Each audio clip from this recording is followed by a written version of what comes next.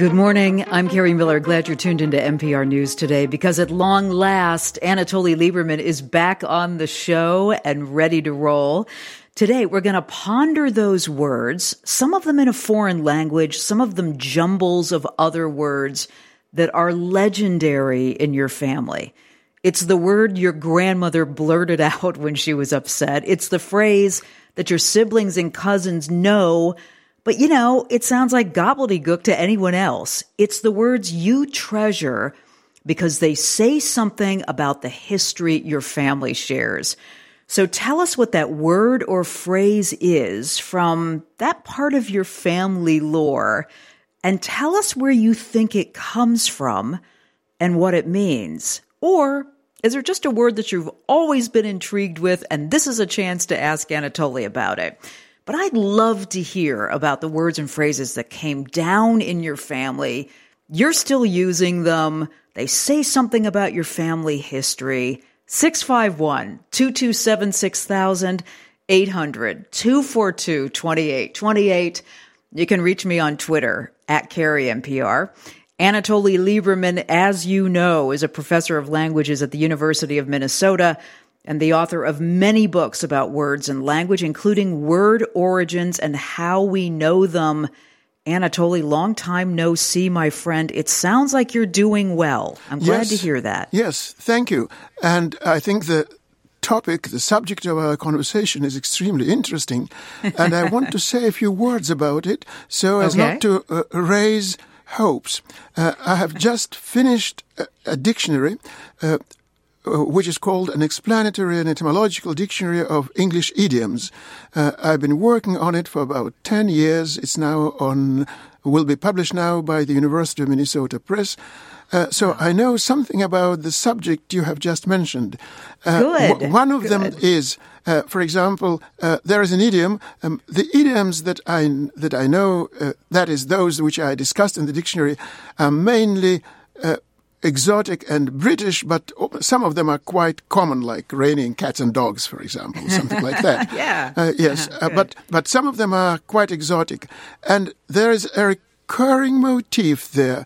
I knew it from the correspondence in the beautiful periodical called Notes and Queries. And somebody would say, what a very interesting expression. We used it in the family. Does anyone know where it came from? And then 2 weeks later, because it was a bi-weekly, somebody would say, really, I was quite sure that it was our local phrase known only to the members of our family. And I'm in Lancashire and you're in Sussex. And so that means that this is a very well-known expression, but we all were under the illusion that it's really our treasure. That's just what you mentioned in your introductory remarks. And I love the idea of that because more people may understand these, as you say, exotic phrases and words than we think, right? So exotic, that's right. And there is one more thing. Some of these exotic or difficult expressions are local, or if you want another word which is very useful here, regional. Someone knows a certain expression from Texas, and it's something that they treasure, but no one in the world is supposed to know them. There is a beautiful dictionary called the Regional American Dictionary, which was in the making for decades, and it's all there and digitalized, and it's one of the greatest treasures of our civilization. And when you read it, you wonder, am I reading English?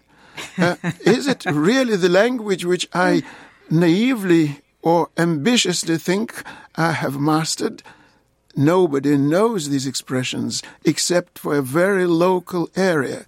So if our listeners have some exotic expression and expect me to know the origin, no, nobody knows the origin except for the inevitable ufda, which I have answered 1,000,000 times.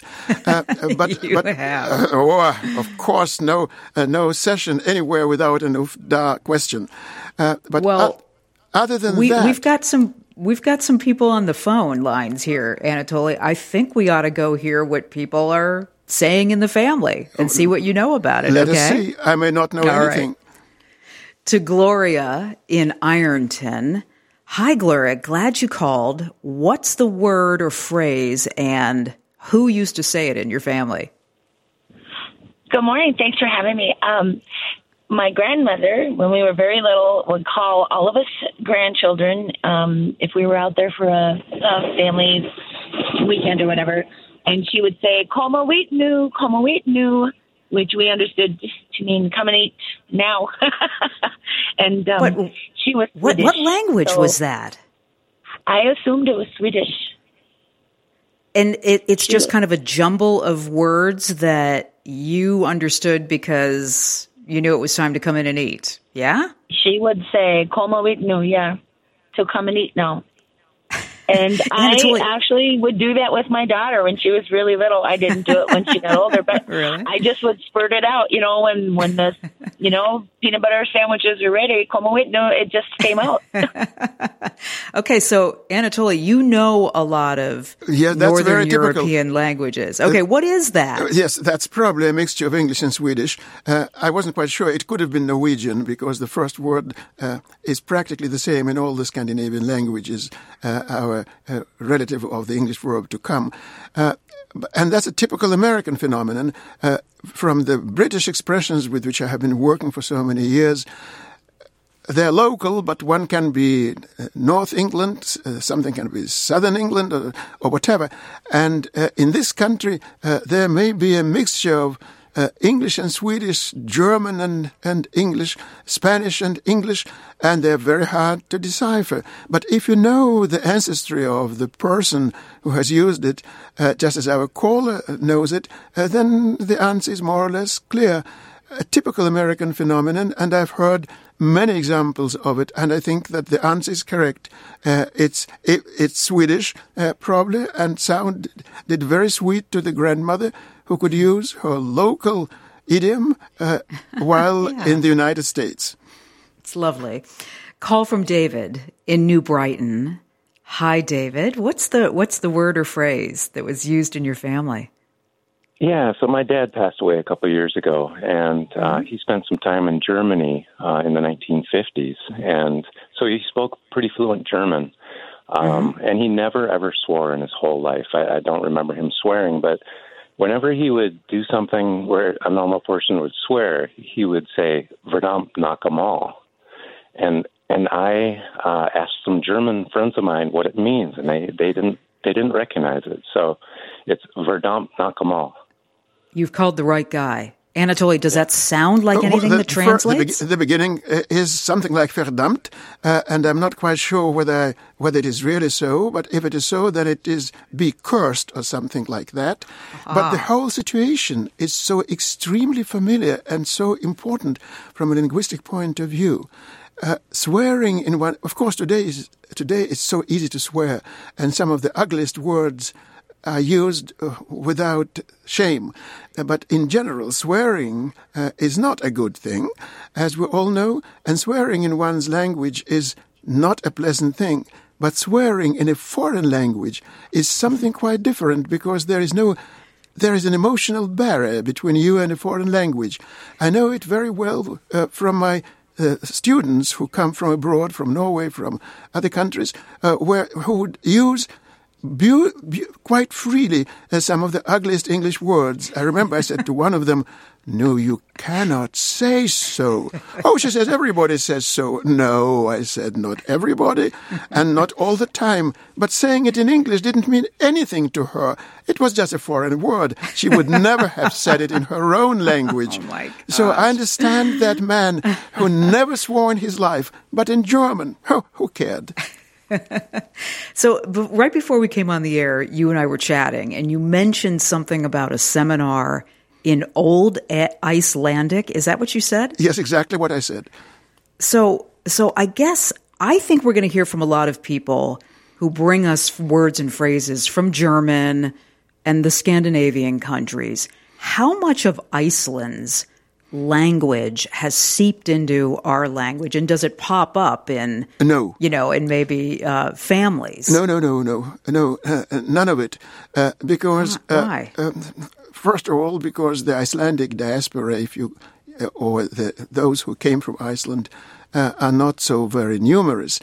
In Canada, where there was a serious, really great Icelandic community, about 100 years ago, or even after that, I read Icelandic newspapers from Manitoba. And there is a department, a special chair, not department, but chair for Icelandic at the University of Manitoba.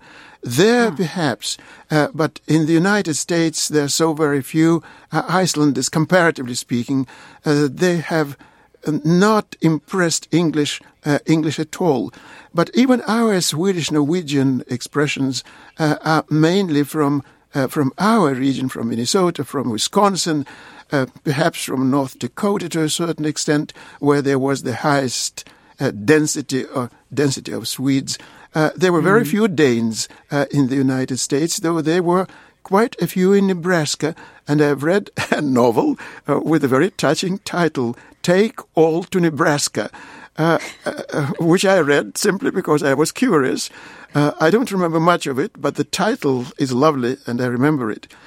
So we do have a Swedish-Norwegian overlay to a certain extent. It's disappearing with every new generation. Icelandic is a very exotic language from our point of view. And we hear some Icelanders speaking with an Icelandic accent, but that is really as far as it goes. But Old Icelandic remains the greatest attraction to those who want to know the history of our languages because of the great literature and because of the great history of that island. Ben called from Bloomington to say, my paternal grandfather used to say Disney characters instead of swearing. Now my dad has started to do it too. Bruce in Coon Rapids says, my family is very Scandinavian. We have this word mixoskrope, which refers to the language we made up, mixing all of the different languages. Let me get a call here from Tom in Prior Lake. Hey, Tom. Hi. Thanks for waiting. Hey, thanks so much. I appreciate it. So the word is keshkis, and my dad used to say this to me in the following phrase. If I did something wrong as a lad, 50 years ago, he would say, if you do that again, I'm going to take you to the keshkis. But he would pronounce it to the keshkis. Mm-hmm. You never knew what it meant. Never knew what it meant. I think it had some Polish sort of a background, but that's all I know, and I'd love to know what it means. What's it sound like to you, Anatoly? Could I hear it again very slowly? He would say, if you do that again, I'm going to take you to the keshkis. Well, doesn't it sound familiar to me from any Slavic language which I know? It's probably already a garbled version of something. You say it may be Polish, and it does sound a bit Slavic, but everything that's exotic always sounds Slavic, so one never knows. But the previous remarks were very true about the mixture of languages. And, of course, we have those funny words now, like franglais, for example, which is a mixture of French and English. And everybody despises these words, but you have to go to Germany to see how many English words are in German today, and how many words are the same in Sweden, where you use an English word and a Swedish word, they say, no, we don't say so, we say so. Oh, but that's an English word. Yes, but that's the only one that we understand now for this situation. But the situation from Polish or from any language, some incomprehensible word, it's a very common thing. Sometimes the speaker himself may not know what the word means, heard it from his or her grandparents, so it may be garbled to the third or fourth degree by the time it has come down to us. I'm really glad you mentioned the way some of these Anglicisms, English words that are creeping into foreign languages, because every now and then we read something about how the Académie Française is constantly warning the French about using anglicized words, and phrases like unbrushing or fan zone. But I think you're going to say there's really no way to stop the creep of foreign words into other languages, is there? Probably, you're probably right. I have read terrible articles from Iceland. In 50 years, nobody will speak Icelandic because young people prefer to speak English even to one another, even though they speak Icelandic at home. But they realize that Icelandic will not take them anywhere, so they learn English, English, English, English. It's English everywhere. I still hope it won't happen because I love Iceland and I love Icelandic, and I don't want this word, this language to disappear.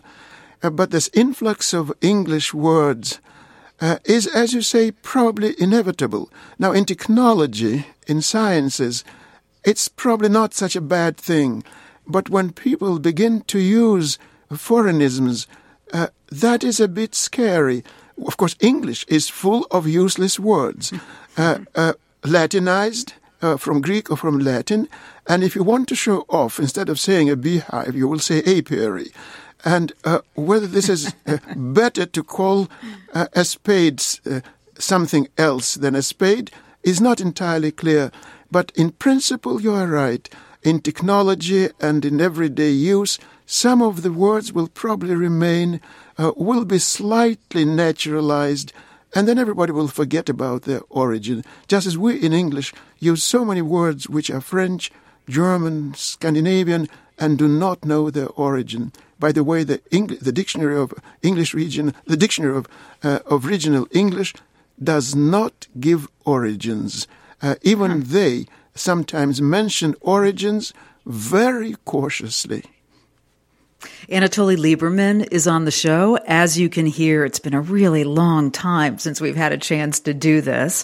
Professor of languages at the U of M, author of a number of books with a new dictionary coming out on English idioms. Today, we're talking about that word or phrase that is part of your family lore. You grew up hearing your grandparents say it. It came down through the generations. You've never really known what it meant. What are you curious about on that? 651-227-6000. We're getting some great words and phrases here. 800-242-2828.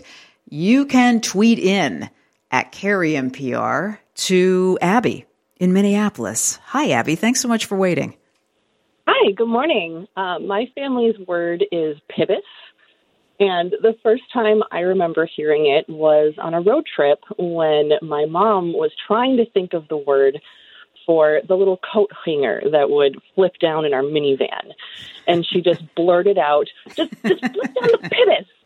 And since then, it's, kind of morphed into this word that our family uses for whatever we can't think of the name for, especially if it kind of dangles in a certain way. Okay. So you've given us an important clue there. So it's really not from some other language. It's just kind of an adjustment of a different word. Is that right? That's the way it's morphed into usage colloquially. That's funny. I really don't know where she came up with it. She had a habit of making up words. But it's just been such a fun thing in our family, and now passing it down to my daughter as well. So. That's really your daughter will grow up saying that word. This is all very familiar because our language is full of so-called emotional words. We do not realize that they're such. There are all kinds of scientific words, scholarly words for it. They're sound imitative words or sound symbolic words, but you begin to look up words, especially monosyllabic words, all those pit, pat, pop, bob, bib, and so on, and you find in your dictionary origin unknown, as someone made them up very much like our caller, and then somebody liked them, but that's the way all innovation spreads. Someone uses a word, somebody likes them, then a little bit later it becomes known to community, and then to the entire community, and then it ends up in a dictionary with the note origin unknown. But that's the way of really all linguistic flesh. Listen to this, Anatoly. Here's Ellen on Twitter. I love Anatoly. I was a reluctant student in a medieval German literature and translation class, and he captured my soul. Enjoyed him, learned so much that I took 2 additional classes from him. Always fun to hear him on your show. Wonderful. Boy. Well, I'm so happy. Abuse is so common. Praise is so rare. But you won her over, Anatoly, in a medieval German literature and translation class. Well, bravo. As Higgins or somebody says in George Bernard's Shaw's Pygmalion, there are more ways than one to catch a woman's heart. And you know them all, I know. Well, at least I know the medieval way. Lauren in Elk River. Hi, Lauren. Thanks for waiting.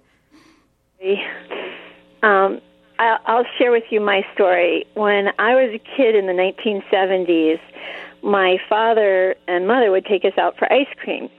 And then we get stuck at a red light, and me and my 2 brothers were in the back of the car, impatient. And my father would tell us, well, if you say Dreizig Yibba, the light will turn. And we try to say it correctly, and it would take long enough for us to say it correctly before the light would turn. And, it's a very happy memory. So say it one more time so Anatoly can catch it. Okay. Dreizig Yibba. Well, of course, I have no notion where it came from. Well, I'm guessing that it's Yiddish. Might be. It does sound a bit Yiddish, but I'll be very cautious because there is a tendency in etymology. If you don't know a word's origin, it's probably Yiddish. Really? Why? Yes, and it's unimaginable, especially in this country, where there is a very strong Yiddish overlay, especially if you live in New York, and so many words really came to American English from New York or from New Jersey, or if you want, from New Jersey, and that is possible. But there is a whole bunch of articles and a lot of literature with the title, "This word or this idiom is not of Jewish origin." Whenever something sounds a bit exotic, funny, twisted, garbled like what we have just heard, people say it must be Yiddish. I would not dare say so. The etymology of every word, however funny, however little known, needs a lot of exploration. And here on the spur of the moment, in a studio, I wouldn't dare say, yeah, probably so. It's better to say origin unknown. There are, of course, all kinds of euphemisms of uncertain origin, of disputed origin, of controversial origin. All of these are masks to disguise your ignorance. So be leery, though. Be wary of just attributing some word that you can't find the origin of just to Yiddish. Or to any other language. In order to say something about etymology, you have to study it. Relin says, I grew up north of Green Bay, and we described a trip or fall as taking a digger. Or a digger. God, I've never heard that. She says, I don't think the women in my family were particularly graceful as it came up not infrequently. Other folks don't recognize the phrase. A regional word, of course, a regional word. Probably not. And when we say, let me ask you this, when we say regional, I mean, do we mean something as limited as just in the suburbs and the city of Green Bay, or would it be both? Can it be that small? Both. It may be infinitesimally small. That is known in some very small community, where, let us say, something which is probably Spanish and known or Italian, known only in the Spanish-speaking or in the Italian-speaking community. That's possible. Or it may be known more or less in the northern part of the state and nowhere else.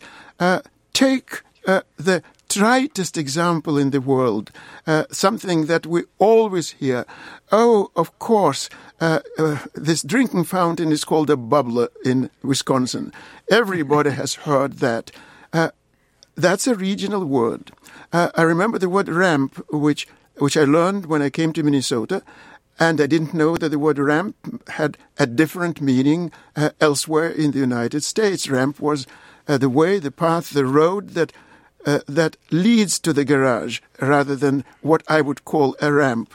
These are regional expressions, sometimes very well known, sometimes badly known. That is why those who were employed for decades by the Dictionary of Regional English went all over the country with tape recorders at that time and would speak to residents and ask what the word means and how long have you known this word. Reading this dictionary is much better than reading another thriller about a successful detective. So you say. Let me take a call here from Yasia in Shoreview. Hi, Yasia. I'm glad you called. Hello. Thank you for taking my phone call. I'm really fascinated by the talk that Anatoly and you are having right now. It's really interesting. Good. And I have a question. I grew up in Ukraine, and, when we were little, sometimes we would be picky with what we eat. And my parents would always would shake their head and would say, you have not seen smoked goat. And the phrase in Russian that would be, "Не видели вы смаленной козы?" So, say it again. My brother, "Не видели вы смаленной козы?" Uh-huh. Which is translated, you have not seen a smoked goat yet. Yes. So I always wondered as a child, and I asked my parents question, what does it mean? And I pictured a goat somewhere in the middle of the forest, and I was like, where can we go and see it? So it's just always been a mystery for me what it means and where that came from, that phrase came from. And I'm really happy that we have Anatoly who might shed some light on that. Yes. Alas, you will remain in eternal darkness as far as this expression is concerned. Oh, no. Because these expressions with animal names are among the hardest to explain. Why do you get somebody's goat, for example? Why just the goat?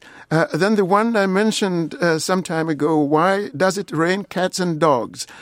Really cats, really dogs, really get one's goat. Some of these expressions, I have several Russian expressions which with dog, which I have never been able to explain. For example, there is an expression to eat one's dog. That means to have a thorough knowledge of some subject. No dictionary explains it.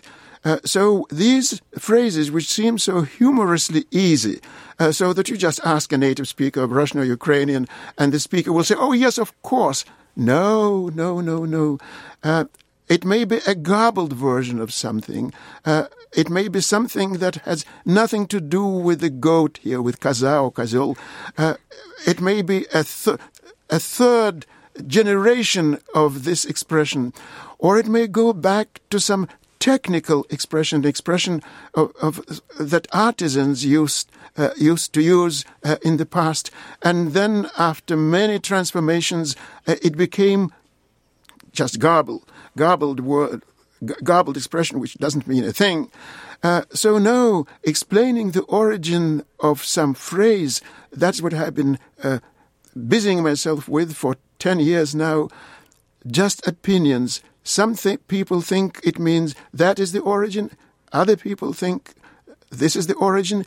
If you take the biggest dictionaries of idioms, you will see examples and very seldom origins. People know how hard it is to explain these exotic expressions. Sorry to be so helpless here, but I'm in good company. Anatoly, I want to give you a word to think about since you were mentioning dogs. My husband says he tried to find the origin of the word dog the other day, and he couldn't. So is the origin as mysterious as my sweetheart thinks it is? Yes, it is. Yes? Yes, it is. I didn't believe it. And the same is true also of most animal names, because they're either funny and emotional. For example, there are several animals called cob, C-O-B. There is a swan called cob, and there are some other animals called cob, and nobody knows where this cob came from and where it came from anything. One just uses syllables, and here you have the word, something like what we talked about before the short break. Sometimes they're foreign, like cat. We know that the word cat came from Egypt, but the origin of cat in Egypt is unknown. That is probably just a syllable. Kiss, kiss, kiss, puss, puss, puss, cut, cut, cut, or something like that. Dog is a very local word because, I say very local, because it's English and it's known in northern Germany in a dialect which is called either Plattdeutsch, if you want, or Low German. And there are all kinds of hypotheses, about 10 that I can remember at the moment, and they multiply. My idea is that this is a baby word, because children play with puppies and kittens, and these words, monosyllabic words, cob, dog, and so on, they're simply meaningless syllables. I have every Wednesday my essay appears in a blog called Oxford Etymologist, and I have written about calf, C-A-L-F, and about several other animal names, including dog, where I try to promote my idea. But it's really one idea, my idea, against the ideas of some others. There is the latest etymology is that it's a color word connected with the word brown, but we do not know whether really the first dogs were brown. And the oldest word, that's the last thing I'll say about it, not to produce a dissertation on the radio, the real word for dog is hound. That is an old word. That's German. German Hund, of course, and the same in the Scandinavian languages, and it is probably related to Latin canis, canine. That's an old, respectable word. Dog is a newcomer, and so many other animal names are newcomers, probably from the nursery or from some other low language that is not from some Indo-European root. But those Indo-Europeans were like us. They also had babies, so they also produced such words. So dog will remain a word of disputed etymology. Such a short word, such an interesting, mysterious origin. The shorter, the harder. Yeah. Anatoly Lieberman is with us if you've just gotten it on the show. And you know that when he's on the show, we talk about words and phrases and origins. And today, I wanted to talk about those phrases and words that came down through your family. You heard your grandparents say them, and the generations use them. And boy, you've had some great ones here. Want to get in on this? 651-227-6000. If you get a busy signal, try us back. To Jessica in Hopkins. Hi, Jessica. What's your word or phrase? Hi. My father grew up in the north of England, and we grew up hearing him describe anything that burned or stung or really hurt as that burns like the devil in his underpants. And I've never found anyone in this country or in the UK who ever heard this phrase. It's so colorful. Yes, it didn't turn up in my collection. That is, no one asked a question about it in Notes and Queries or in the Gentleman's Magazine or another 20 magazines that we screened for them. But there is a whole series in my archive which is called Devilry and Etymology. How many words of this colorful phrases exist, and how many interesting, colorful expressions exist when it comes to devils and imps and all kinds of supernatural creatures. So the expression is wonderful, but it doesn't surprise me. So the devil you're saying phrases about the devil gave rise to a lot of colorful language. Yes. Wonder why? Do you have a theory? Well, yes, because the devil should be avoided, and that's why nobody avoids the devil. And the devil, you just think of the devil, and you know what will happen. So everybody knows it. And the devil had to be cursed, and so on and so on and so forth. And that is why the devil is there. Profanities in general are a very fertile, or fertile, as people say around me, fertile source of expressions. The same with God, but the name of God had to be avoided. That's why we have all kinds of euphemisms like God or law instead of Lord and so on. And they're sometimes rather easy to decipher. But the devil is the true hero of colorful expressions all over the world. Kristen says on Twitter, my husband's family describes a person who needs a haircut as looking a little stribbly. They're from the Shenandoah Valley in Virginia. Is it the same as scruffy? Does it come from somewhere, or did my father-in-law just make it up? Yeah, Anatoly, it's Stribbly. Stribbly. Yes, Stribbly. Hard to tell. Of course. I say I cannot answer the question in the studio, but I probably would be unable to answer it even if I had 100 years to discuss it. Okay. Not only in the 10 minutes that are left, but many words beginning with skr and stir are emotional because they're partly sound imitative or symbolic. That is something which is you struggle with things and you strain yourself. And these words begin to multiply like mushrooms on a stump. You see those mushrooms, they're all rootless. We know that mushrooms have no roots. They look like plants, but they have no roots. And they all are together. They look like one another, and they're still rootless. So a word like stribbly, I'm sure the word will appear in the Dictionary of Regional English, American Regional English, and it's probably rootless, but it's a very good word because it does what a word should do and probably did so many millennia ago. It more or less evoked the emotion that it was supposed to evoke.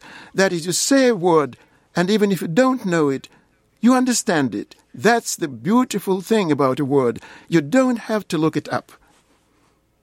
Anatoly, I got curious about how many Viking words have survived in our language, and many more than I thought. Yes. Words like ransack, berserk, yes. gun. Yes. Is there?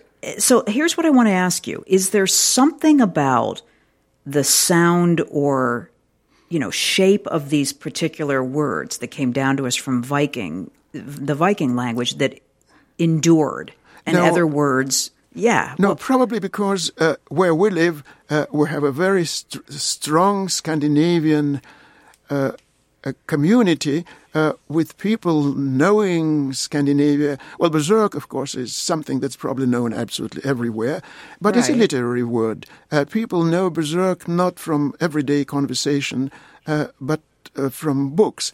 Other than that, in where we live, in Wisconsin and Minnesota, also in North Dakota, you have so many people of Scandinavian origin that it is not surprising at all. I remember how humiliating it was once. One of my courses is Scandinavian myths, and I explained things about Loki and Odin and Thor and so on. And then, of course, we have evaluations. And one of the students wrote that when I say praise is precious, abuse is common, the student wrote, the professor has been explaining to us things about Thor and so on. What is he taking us for? We know these words and names from our parents and grandparents. Well, yes, some do and others don't. But Scandinavian words have that appeal, especially because of the Viking culture of the Middle Ages, of numerous popular movies and shows, and that is why so many of these words are known. but these are still culture words, like the word Viking itself. In order to know something about Vikings, you have to read this word. Your former students are popping up on Twitter this morning. Anatoly, Louisa says, "Welcome back, Professor Lieberman. Love hearing your linguistic brilliance again. Took your Russian formalism class in grad school years ago." Decades ago, yes. She says in the 80s. Thank you for introduction to Victor Shklovsky and company. I mangled that. Has stayed with me for years. Well, you see, so not everything we do is lost, as people like to say. See? See, yes. So we are not spending our time for nothing. We're not wasting our time. We're really doing something useful. I'm just so impressed you bring these classes, Russian formalism, to life to the point where your students are saying, I'm still thinking about how wonderful it was because decades later. You, of course, know the saying that there are no dull subjects. There are only dull teachers. Yes. And you have a passion for the subject, so I'm sure that translates. It's such a very interesting subject, and the literature on it, and by the great Russian scholars of the 20s, brilliant. So I was so enthusiastic. I've taught it twice, unfortunately, only then and never again. But it's one of the great moments in my career. Oh, that's good to hear. Call from Galen in Minneapolis. Hi, Galen. Thanks for waiting. Good to have you on the line. Yeah, thanks for taking my call. Say, I have a phrase that was passed down, a greeting. I'm from Duluth, heavily influenced by the range. My grandparents are first generation former Yugoslavia. Anyway, and a lot of immigrants came to work in the mines. And I grew up with, how's she go? Like, how are you, Carrie? How's she go? And it's funny because I was just helping my daughter in Milwaukee, 23, and we brought it up, and we both talked about how people don't know what it means. And I'm in Minneapolis now. And I used to work at Columbia Sportswear, and I'd say it to my younger coworkers, and they're, huh? What do you mean? But it's very indicative from the Iron Range, how she go, and maybe it was just a simpler way, as they were learning English. But that's what I had to say growing up in northern Minnesota and the range. I mean, maybe, Galen, it's exactly what Anatoly was talking about earlier, where it's a very specific regionalism, Anatoly. I mean, the fact that... Yes, especially with such a strong influx of people speaking Serbo-Croatian and from Yugoslavia, from the Slavic element. It may also be something that is called a calque. That is, the expression exists, let us say, in Serbian, and was translated into imperfect English, and so it became a hybrid of sorts. That's a very common linguistic phenomenon. Jeff from Corcoran called. He said, Ishkamaya is a sound word my mother's family used to use, mixed Swedish and Norwegian. Does that sound like a mashup, Anatoly, of something Swedish and Norwegian? Ishkamaya. Could I hear it again just to make sure? Because with sh, how does it sound? Ishkamaya. Ishkamaya. It almost looks Japanese to me, the way it's written down. It doesn't sound like anything to me. But it certainly doesn't. In this form, it doesn't sound either Swedish or Norwegian to me. Okay. That's all I can say. Okay. Call from Sarah in Fairmont. Hi, Sarah. Good to have you on the line. Hi. Thank you. My husband and I grew up on separate farms in southern Minnesota. And when we got married, we had cows, and we'd call them in from the pasture, and we both say, come boss, come boss. And when we'd have visitors over the farm, they're like, what are you saying? Like, don't you know how to call a cow? That's how you call a cow. And we just kind of took it for granted that, like everybody knows how to call a cat when you say, here, kitty, kitty. Everybody knew how to call a cow. And we got to talking about it. It's like, that's something we heard our fathers from separate backgrounds. He's mostly German, and I'm, English, Irish, Norwegian, Swedish, German. Huh. That's something we've both grew up hearing our fathers do. And how far back does that go? I mean, where does that originate from? Somewhere in rural Scandinavia, probably, where it was a common way of saying it. In my office, I have a beautiful dictionary of Swedish regionalisms. I always look them up in such cases. It does sound Scandinavian, and it does have the background you have described, and it does sound very funny when it is used out of context, so to speak, but not surprising. Sarah, are you still there?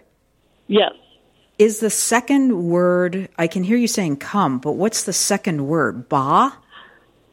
I'm assuming it's boss, like a bossy cow. Yeah. Oh, yeah, like that's exactly what I heard too. Yes, come boss. Yeah, that's what I heard. All right. Hey, I'm glad you called. That's interesting. To Sandra in Richfield. Hi, Sandra. Sounds like another grandmother phrase, huh? Yes, my beloved German-Austrian grandmother used to call us Butzela, Butzi for short, I guess. It was, I'm sure, a term of endearment, but I've never been able to find it in any dictionary, and have wanted to know more about it. It's got a shala on. Yeah, say it again. Say it again. Butzela. Yeah. Butzi, short, Butzi. In fact, she named a parakeet Butzi. Yeah. So it was. The beginning sounds a bit like Bube, which is a word in German for a little boy or for a little child, usually for a little boy. And the end la sounds like a suffix used in words related to caressing, to some sweet things. So the word translates, that is, of course, all on the spur of the moment, and you should never believe such explanations. But the word sounds to me like a sweet little child. Anatoly, I have to say congratulations on the new dictionary. I know, how many years in the making? The answer depends on where you begin. When 25 years ago I began to study, to write my etymological dictionary, I amassed a wonderful database, and among them there were also very many phrases, but I decided they would have to wait. I was interested in words at that time, and the result was my bibliography and several books. And then I thought, well, my time is getting short, and even my graduate students are now retired sometimes, so I'm not eternal, so perhaps I should do something with idioms, and began to work on the idioms. And for 10 years, not only I have done many other things, I've been hectically busy during the last 3 years, writing one book after another, but this is now a dictionary of idioms, which is an offshoot of my database, and I'm very proud of it. Yes, it is impressive, and I will buy a copy and put it pride of place on my desk. Thank you, Anatoly. Just a pleasure to have you back. Really good to talk to you again. It's been so long. It has been such a pleasure talking to you for 12 years, Carrie. Such a great thing that you once decided to invite me and never disinvited me. And never will again. Anatoly Lieberman is a professor of languages at the U of M, and he's the author of many books, including the new dictionary on English idioms and word origins and how we know them. Everybody needs a copy.